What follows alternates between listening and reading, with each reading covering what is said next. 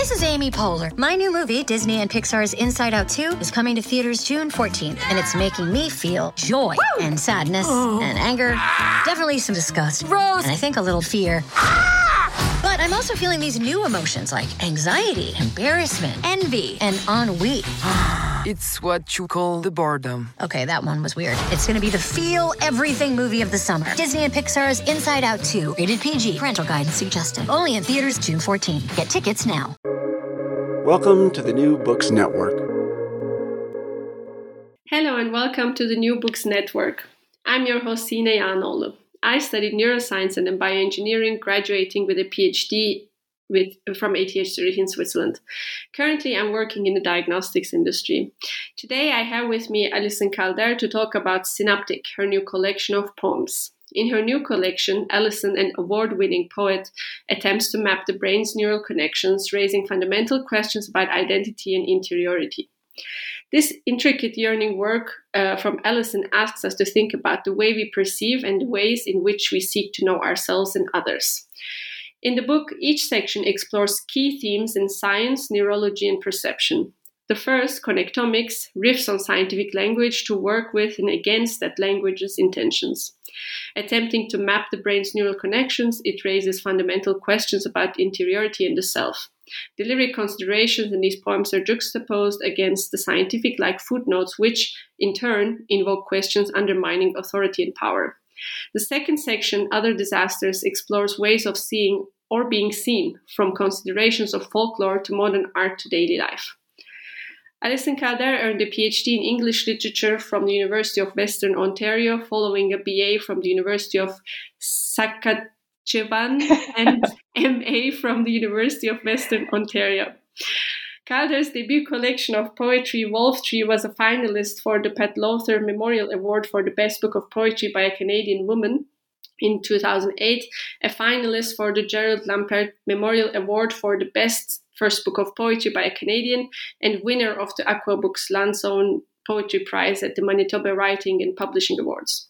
Calder was awarded the Bronwyn Wells Award in 2004. Calder is currently a professor in the English department of the University of Manitoba. She lives in Winnipeg with her husband, Warren Carew. Thank you, Alison, for joining us today. Well, thank you very much. I'm very much looking forward to our conversation. Besides the name of the university where you got your BA, hope I got everything else correctly. That sounded perfect to me. Sorry about that. So, this is your resume basically, but you were a poet after all, and you're also a critic and a professor. So maybe you want to tell us a little bit about your process, how you come to write poetry. What does it mean for you? Oh, that's a good question. It's a big question. I think I came to write poetry. My parents were both very interested in literature when we were children. My father actually is an English professor as well, or was until his retirement. So books and poetry were seen as something that were not strange or absurd. I really liked it. I think I really liked the sound of words a lot. And I like things that are kind of strange, I guess. And language is very, very strange, right? And especially if you speak more than one language, you will know, like, intimately, like, the weirdnesses of each way of speaking, right? And so I'm fascinated, I guess, by the way that language lives in particular places. And I don't mean just different languages like, English and German, for example, but the language of sports, right? Or the language of knitting, or the language of science, right? And the ways in which those particular ecosystems, I guess, operate. And, I think we all know how difficult it is to express ourselves in words. And I think, there's always this, this desire to get to that perfect expression that we're going to find. And I think we're never really going to get to that place of perfect expression or perfect knowledge. And that's actually something that I talk about in this particular collection, Synaptic, about using sort of science as my environment there. But I think, poetry is something that has always been interesting to me. And I'm fortunate to have found a career, I guess, which allows me to, spend my time reading poetry, talking about it with people, and bouncing ideas off of other people in a way that's not seen as really strange, I guess, because everybody in the world is equally strange to me in my little environment here. Thank you for that. And actually, in the book, you've already touched upon it a little bit. Really, this interplay between scientific language and what that means, because basically science just explains things that we are experiencing very naturally ourselves. So that interplay is really coming across, and I personally really enjoyed reading it. So I want to ask, there are these two parts about connectomics. How did you come up with the idea to explore that scientific language and specifically neuroscience? Yeah, well, I have no scientific background, other than a sort of an interested layperson's understanding of general science. But I was in conversation one day with a colleague in the biology department. We were killing time at a meeting, I think, and he mentioned that they have these glowing mice in the biology building. I thought, glowing mice, like, tell me more. So of course he's pulled out his phone and we're Googling images and this kind of thing. And I'm like, wow, like, as someone not in that environment, it seems very science fiction to me, and so then he said, if you think that's amazing, you should check out this transparent brain. And I'm like, what? The transparent brain? How can such a thing be? It's so not something I would ever think is even possible. But of course it is. And to many people, like, who work in that field, it's completely normal, right? But for me, it was a strange and weird thing. So I was Googling around images of the transparent brain, and I was really struck by one in particular. And it's an image of a brain it's sort of like a split image, right? And one part of the image is a mouse brain, I think it is, sitting on a page like of text, and you can see the little brain there. And the other half of it is that same page, which you can read completely clearly, like the brain has been turned transparent and you can actually read the text through it. And the intention here is to show how clear you can see everything, right? How everything can be very easily surveyed. But when you get to that text, right, that text is going to trip you up, in my opinion, right? Because what the text actually says is, underneath the brain, I was checking this out this morning just to make sure I got it right. The text says, the brain is a world consisting of a number of unexplored continents and great stretches of unknown territory. Well, that's a metaphor, right? So metaphors are not like you're never getting to the thing itself, right? A metaphor or a simile or any kind of poetic comparison, figurative language really is about deferring meaning, right? Where we can't actually talk about what love is like. So we say love is like a rose, which approximates that, but we never actually get there. So the idea of like having this sort of like transparent kind of like perfect knowledge of something was really challenged by the fact that when you got to the heart of what was being sought, right, it remained this closed box, right? There was something else that could never actually be opened up. So I was really like sort of entranced, I guess, by this simultaneous transparency and opacity, right? And like sort of thinking like, this is this image exists to show that we know, that we know, period, right? And what it exists, like what it actually does for me is it shows that we don't know, right? We haven't reached there. We haven't gotten there yet. So I was really, I guess that was sort of the germ for the idea of exploring ideas about, knowability and power and surveillance and identity, right? Because the whole idea behind the brain being transparent, I mean, that was, I saw that as a literal thing, but for me, that's also it's very metaphorical, right? And it speaks to the idea of being able to know who you are. And this is really fascinating, right?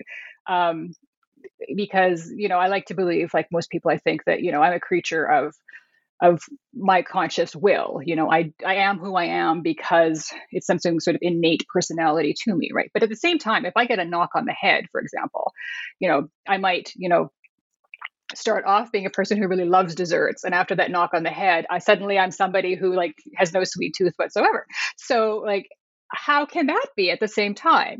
So I think I write about things that I'm really interested in exploring. Like, I don't write to answer questions necessarily. Like, I sort of write into questions and see where I get to. And I think this is actually one of the challenges that scientists have as well, right? Where the question is, what do you do with, well, I guess the question would be like, what do you do with failure? Like, or what do you do with the failed experiment? in like the systems, a university system where I work in, failure is not rewarded, for example. Like if you fail, like you're not allowed to fail pretty much, or there will be consequences to various kinds, right? But of course, failure is all around us, and language is always this failure, right? You never get to the thing itself. You never get to what you're saying. And so I was just really interested in all these sort of cross currents, right? And the ways I saw them swirling around with this image of the transparent brain sort of being like the catalyst, I guess, scientific language there, like the catalyst, right, for moving into this project further. And the more I went into it, like the more I was sort of entranced, right? Because I was trying to learn about things, but not being a scientist, I'm not reading scientific texts, I'm not reading scientific material.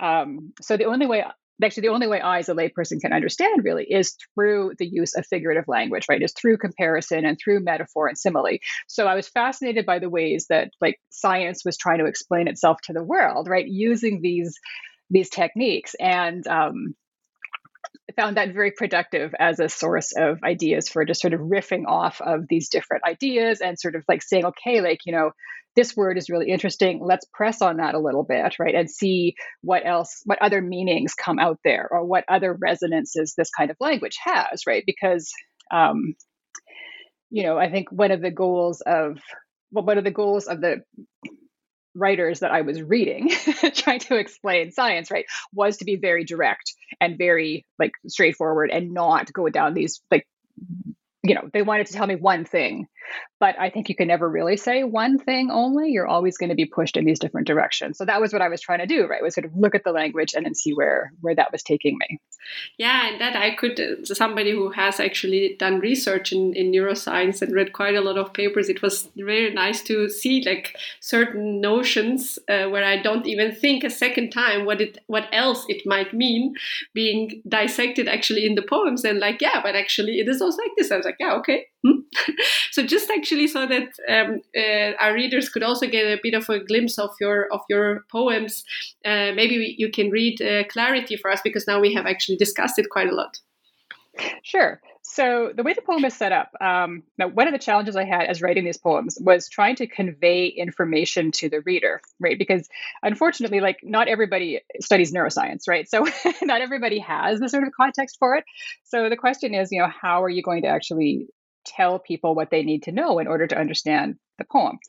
And many poems you can build that context in, but not so much these ones. So each of these poems is accompanied by a footnote.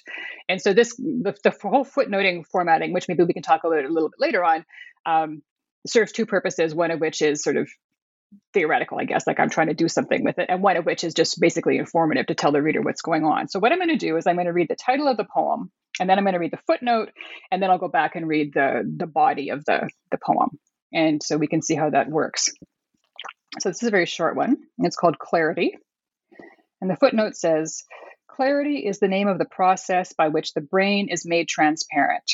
Splicing firefly genes into mice makes neural mapping easier because parts of the brain will fluoresce. These mice are particularly used for Alzheimer's research. Now the poem, Clarity. Firefly mouse flickers, forgets lessons, forgets want. Inside his skull, the past incinerates, embers blizzarding into ash. The screened brain's a maze, sizzling, fragments of a film that's not replayed. What and how and why flash briefly, die. Mouse mind flares. It turns to glass. Thank you. I mean, I find it really beautiful because exactly, so we work, and these fluorescent proteins, this, as you said, this glimmering, mice. It's so by now so ubiquitous in science that you don't even actually think the beauty of it. So I mean, I was really fascinated with this poem, really kind of getting into that beauty, but also what we are seeing. So you mentioned also, at least that's how I interpreted the past and so on. So all these, for example, memory formation, how these are basically the processes that neuroscientists are studying and seeing, for example, fluorescent protein lighting up, a synaptic connection happening, and so on. So knowing these on one side and then having this, beautifully translated in this language and like pulled apart, this was really very, very fascinating to see from my side. Oh, thanks. Yeah, I mean, it was interesting. I mean, obviously, well, maybe it's not obvious, but I mean, the ideas of memory and so on are coming out of the fact that the mice are used for Alzheimer's research, and we can see, I guess, like the kind of range of meanings, I guess. Like when I'm talking about the brain being a maze, right? I'm talking about like the way the brain looks for one thing, like it's got those little sort of ridges in it and squiggles. It looks like a labyrinth, right? We're talking about mice running through mazes. We're talking about being amazed, like being straight, being spellbound by something. All of these things coming through at the same time, and so I really like the way in which those ideas, like they butt up against each other. I guess like all those definitions sort of work together and against each other at the same time, right? They all have to exist in the same moment. And how did you go about, so did you work with some other scientists or did you just do some self-study? Because I have to say, really, the explanations, these footnotes that you mentioned is really actually quite actually concise, but at the same time comprehensive. Like it's enough that we understand exactly the scientific concept. So when I was reading, I thought you must have done quite a lot of work behind that. Well, the research that I did was largely just Googling, frankly. Like I was, I mean, I think in a sense, like one reason I'm able to sort of be fairly concise in the footnotes is because I don't actually know very much. Like basically the footnote is telling you every single thing that I know about that topic. So it's not like I'm trying to condense this like vast range of like subtleties, right? So I guess really all I'm telling you is like what I find crucial for understanding the poem. And so, I mean, there may be an error or two in the footnotes that I have noticed over time, but so far no one else has pointed them out. So I've been lucky that way. But yeah, I just think it's really, it was really fun research, and it really allowed me to follow a lot of strange, random like rabbit holes and links, and just be struck by like just the or what seemed to me, right, a very imaginative ways of conceptualizing the world. Whereas in the discipline of neuroscience, of course, it might be completely like taken for granted and pedestrian, and something else which I take for granted would be completely like, entrancing and amazing. But it was very fun learning a different language, kind of in a way, I think, or getting a very basic understanding of it. Mm-hmm. Yeah, for sure. And I want to touch upon the point you mentioned earlier about transparency and opacity. This to me is like, I can totally, especially neuroscience is such a difficult field to do research in because it's so hard. Like all these tools that you mentioned, the clarifying the brain and fluorescent proteins and so on, these are all tools so that, we could study this actually much easier, but the more you develop tools, it feels like the more challenges still hit you.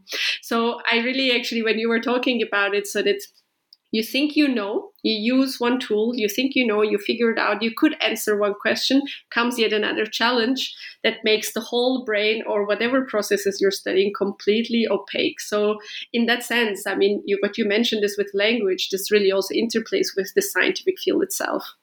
Mm-hmm. And I think one of the things I was thinking about when I was writing the poems was I was thinking about the display of knowledge as well. And I talk about this in one of the poems as well, like the fact that like the brain's all crunched up, right? Like it's this very dense, intense little layered cake kind of. And you can't, like the only way you can actually look at it is to kind of open it out, right? And spread it out so that it's sort of fundamentally altered from what it was. So you might be able to see things a little more easily because all the creases are kind of unfolded.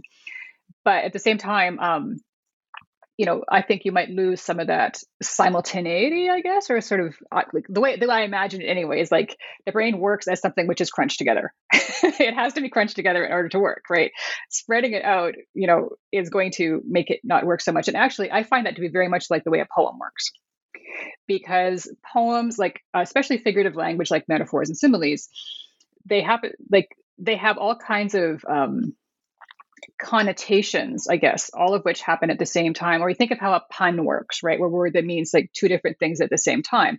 In a poem, when you're using a pun or word that have more than one meaning, both of those meanings are operating at the same time. And I find, as someone who teaches poetry, both to creative writing students and also just to regular students of literature, when I have to dissect that poem, right, I have to flatten it out, right? And so I have to pull those different meanings out and say, like, okay, like when I say it's like a rose, I mean this, and I also mean this, and I also mean this. And I turn things into a sequence, I guess, rather than actually having them happen all at the same time, which is what happens in the poem.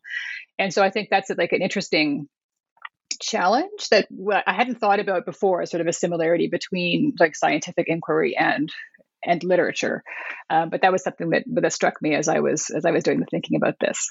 Yeah, I totally see that. I mean, what you're describing also, it's I can, like, one way of seeing it. I mean, there would be so many analogies, but one way of seeing it would be difference between consciousness. You need the brain exactly to be intact, as you said, and neuroanatomy. You dissect, and then you understand this region looks like this. It was previously connected to that, and so on. And these two are, as the both field experts will tell you, are completely different in what you're looking at and how you're studying it. So of course they're interlinked, because one describes the substance and the other is like what's generated from that. But to our, as you said, something, what a poem gives to a reader like me, for example, is different than when we go into a class and dissect it, and then it becomes something else. Yeah, very much so. And I think like we have to have both of those things, obviously, but things are lost, I guess, on both sides when these processes are enacted, I guess. Yeah. And then I want to also touch upon something you've mentioned earlier about academic. So I read academic fields, the failure not being rewarded. This is something also you, even as far as I can interpret, cover in one of the poems as well.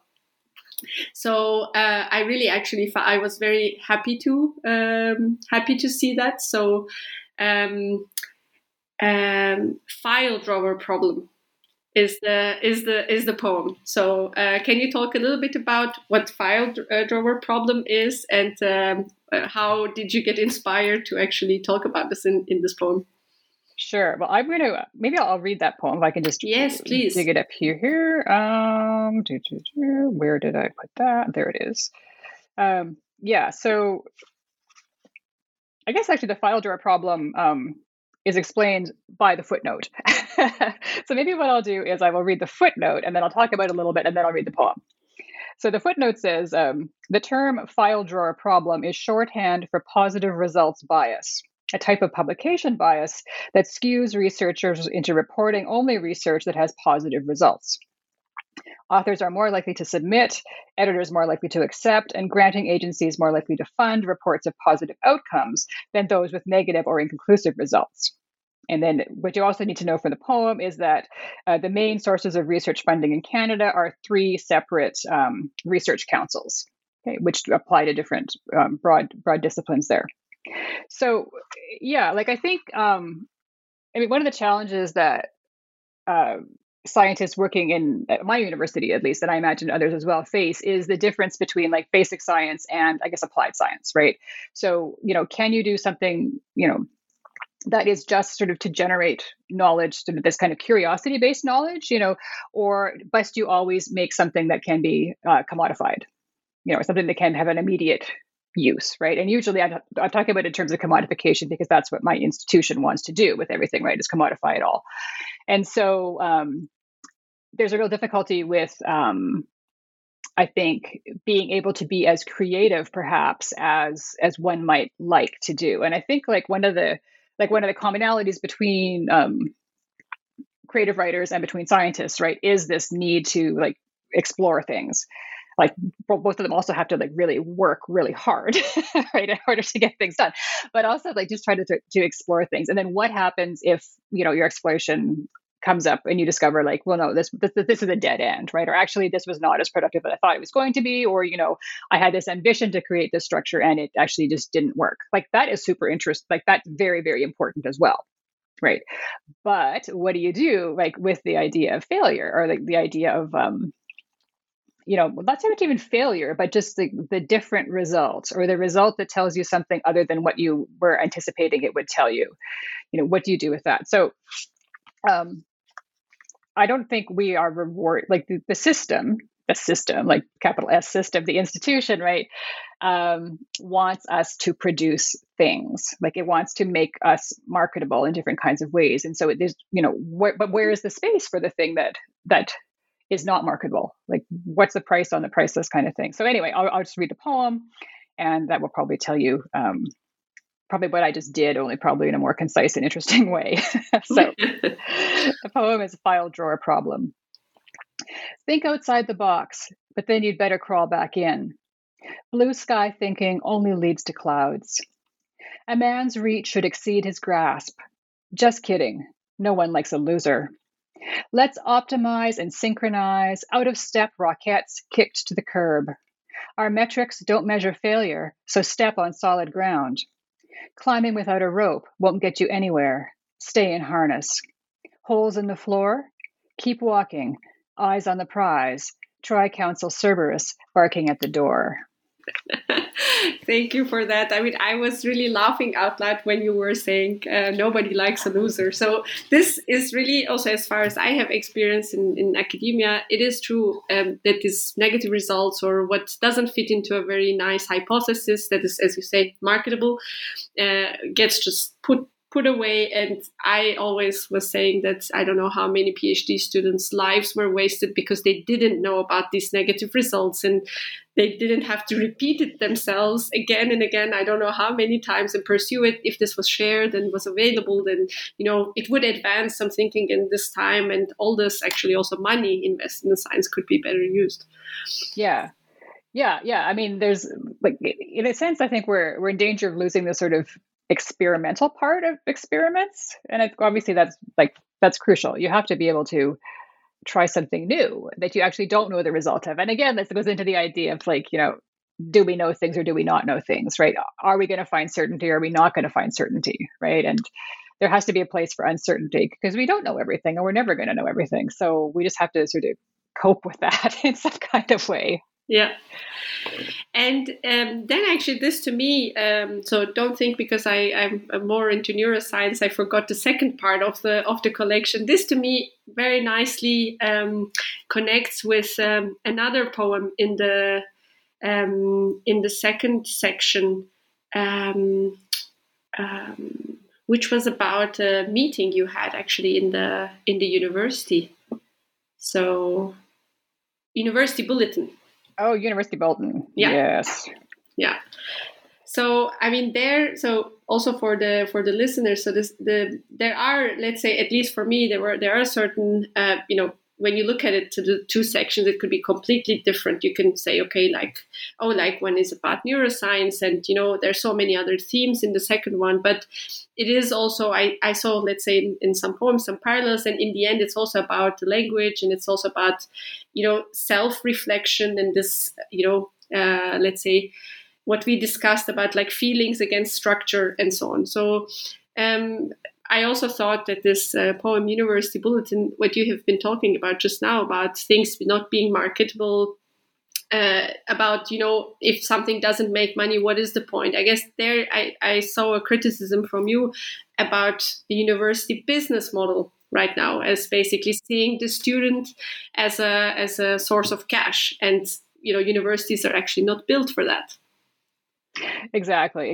I'm very involved in my own faculty union here at the University of Manitoba, and so we just had a 35-day strike, so we're quite thinking about the ways in which the institutional reshaping, I guess, is taking place in ways that are anti-academic. Actually, they're anti-intellectual, and they're anti-scholarship, and they're anti-scholar, and this is very alarming, and this is happening all over the world, right? It's not just in my university; it's like all across Europe, Australia. There are all kinds of threats to the autonomy of the creator, in a sense, I guess, and whether that's like a scientific creator or whether that's like a literary creator or whatever. Like, I think there's we're trying to be turned into tools, I guess, for someone else's ends rather than like knowledge itself being sort of the end. But thinking about like it's the two parts of the book. So the first part of the book is a series of approximately 30 or so poems, which are sort of based on neuroscience and scientific. And the second half is more eclectic. and the more sort of traditional lyric poems, I guess, right, where there's a speaker, observing various things about the world and so on. But I think, again, there's still a lot about power, right, and about knowledge, and about the idea of being thinking one thing and then having that blown apart by something else. Like the final poem in the book is about a visit to a shrine, right, to a very important site of Catholic pilgrimage in New Mexico, and the speaker, who is and is not me, right, at the same time, right, goes there like with this sort of very blasé attitude, is like, well, I know it all, look at these primitive people with their sacrifices, this is ridiculous, who would ever think this could possibly work? But then something really profound happens to them, right, and it's not they're not having some sort of religious conversion, right? Or maybe they are, right? Who knows what it is, right? It's about uncertainty, right? But they have this sort of overwhelming moment there, which takes them by surprise and which undermines that which they thought they knew, right, about themselves and about the world and sort of the way things are. So I think that kind of having the rug pulled out from under you is in both of those sections. I think maybe in the first half, I'm trying a little bit more to pull the rug out, consciously, to show, you think you're going to know everything, but you ain't, you're not. Whereas in the second half, it's more the speaker of the poems who's getting sort of repositioned in a way. But yeah, I do see them. I said at one point that I thought the first part was the head and the second part is the heart, but that's wrong. They're both each of those things. Yeah. I would, at least to me, that completely, both being head and the heart completely transported to me while reading the book, the collection. And I mean, when you mentioned the pulling the rug, I totally had that. It was a great punch in Foundling 1 and 2. So this was in the second section. So maybe, I mean, you can mention about, tell us about a little bit of the theme. I mean, I really like this, pointed to gender discrimination I never thought of. So this would be really great if you can talk about this poem or two poems. Well, so yes, I'd love to do that. So a couple of the, several poems in here deal with folklore of different kinds, and actually that comes up also in the first section as well, right? Some of the neuroscience poems have to deal with fairy tales, and so that idea comes up again in the second part. And so for this particular poem, Foundling, we were traveling. I was doing some research on Hudson's Bay Company workers, actually, who came from Orkney. So we were in the Orkney Islands there, and touring around and listening to stories of shipwrecks and this sort of thing. And so shipwrecks and seashores and things like this come up quite a bit in the second part of the book as well. And so I was struck by this sort of, mythical tale, of the shipwreck where the baby is saved. And then I was thinking, what would it be like to be that baby? You would never know anything about yourself. But wouldn't you always sort of wonder, why was I saved? How come everybody else on that ship? Why me? So that was the first part of the poem. And the second part of it is a little bit different. Actually, maybe I'll just read those if I can take a second to do that. Please. Okay. So you can hear, I guess, the two parts. And right. So there's no footnote for this one. I'll just start there. Foundling. Another story. Night, a ship driven onto rock. Among the breaking timbers, heaving surge of water's giant fist, a strobing flash of lightning shows one thing that can be saved. Small package passed from desperate hand to hand. A baby. Nothing else. Anonymous parcel with no return address. Landless, nameless, face recalling features of the dead. Unmoored. That baby could be anything, from bastard prince to king. Foundling, jettisoned into a future. Who will take him in? Shepherd boy or merchant, he'll sleep with animals or else on feather beds. He'll be written on or write. This story is an anchor he'll drag throughout his life, a sack he can't unpack or drop. A course between Scylla and Charybdis. One cliff, the weight of fate. His rescue proof, he's marked for something. The power to do good or else destroy by accident everything he's come to love around him, moving the story forward, protagonist. Or the other cliff, the certainty of randomness, the knowledge that he doesn't matter, never did. Foundling 2. And if the baby is a girl, that story never starts. And that's the end of that poem. So thank you for reading Foundling. While reading it, also I completely felt the punch of that second part. So, and also made me think again. This is exactly how it happens in such stories. So you basically then came up with that, as you explained, when you were thinking, okay, like this is what happens if you were this little baby. But then how did you then arrive to the part where you say, oh, what if it was a girl? Well, I guess maybe I'm always sort of wondering, what if it was a girl? Yes, that's, I think, always a good question. You have to flip it to see actually if it holds.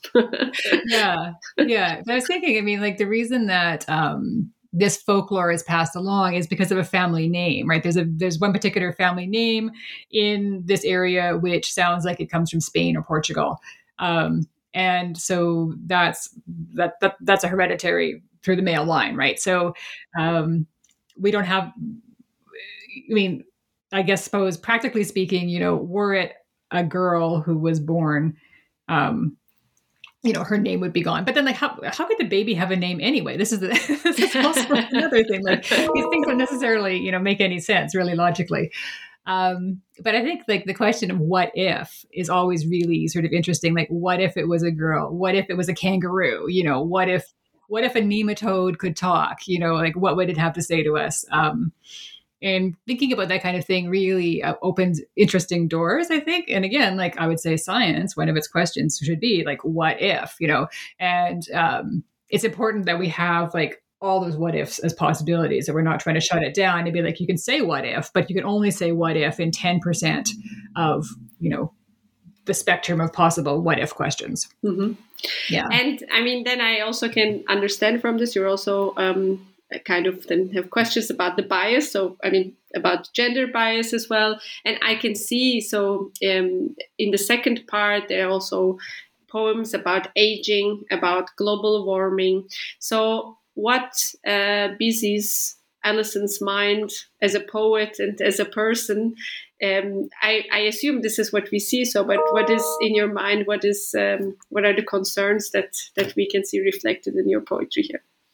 Well, I think it's like generally, I guess I would say concerns with power. Specifically, I would say like the ways in which human beings seek to dominate each other and the world, I guess, are larger ones. And specifically, like I have very gendered concerns. I'm concerned about the environment. I'm not an activist in those causes particularly, and like I have friends and colleagues who are out there putting their lives on the line, I guess, in ways that I do not do that I'm in the university, I make a good living, I'm a middle class white woman, straight, cis, like it's all like I have all this privilege, right? But I think it behooves like a poet's job, I think, is to direct people's attention to things. And to say like, hey, look at this. Like, look at this thing you never looked at before. I'm going to write a poem about this acorn, and like, then next time you see an acorn, you will maybe think about it a little bit differently. Or, the Canadian poet Erin Murray has a poem about an onion, right? Which I don't actually really understand that poem very much. But I think it's very beautiful linguistically. But every time I'm chopping onions, right, I sort of have this flash of like thinking about like, oh, like this onion is more than what I think it is. Like it's not just this object for me to consume, right? There is something else possibly there, like this onion consciousness or the onion being or whatever, So I think like poetry and writing, creative writing in general, often tries to get people to look at things And I think, I mean, my poetry obviously is directive to a certain extent, in which I'm not overtly, I guess, well, maybe I am. Maybe I'm not a good judge of that, but I'm not overtly like trying to tell you what to think about something, but I am telling you to think about it, I guess, ideally. So I would say that would be a concern of mine. I've written poems about my own neighborhood, talking about changes in it, the gentrification and so on that's going on in it, which I'm part of as well. And I think, I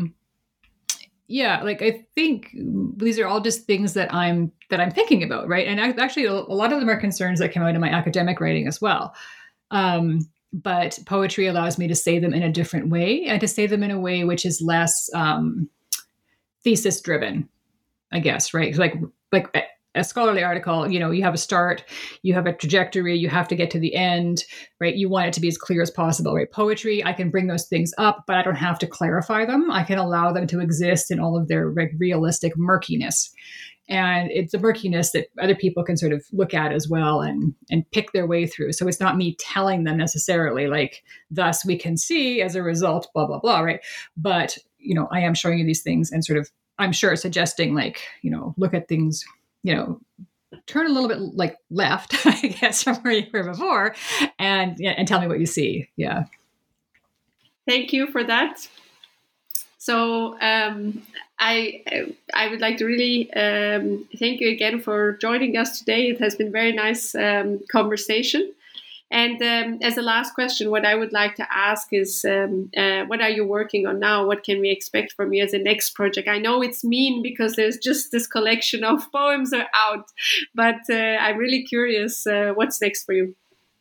Well, I'm curious too, actually. Good. I always feel like I have a bit of a hangover after I finish sort of a project, right? Where I feel like the next few things I write will be still kind of like coming out of this project. And actually working on the Connectomics poems was quite interesting for me, because the series built up over a period of years to reach the stage that it's at now. And so I'm wondering, like, do I have more to say? Like, I don't think I do, but I might be surprised later on. But it's interesting. Like, I find that as a writer, I'm very influenced by the places that I'm in. So, like, I could be writing a poem about a talking pig in 18th century England, right? Which I have done. But the details in that poem will be what I happen to see out the window, right? So the pig is looking at flags. I'm looking at flags. The flags go in the poem, So I think what I write in a part depends on where I'm able to go and where I travel to. And now that the world is opening up again a little bit after closing down so much with COVID, I'm not sure what will happen, actually. I'm looking forward to seeing what's going to bubble up. This collection, Synaptic, was written pre-pandemic, although I guess a few poems in there were written during the pandemic as part of the revision process. But I'm wondering, post-pandemic, would that change my writing? Would there be something different? And I think lots of people are wondering how things are going to change. And this is sort of one of the things specifically that I'm wondering as well. Mm-hmm. I'm looking forward to it personally. Thank you, Alison, for joining us today and this great collection of poems. Thank you very much. It's been a pleasure.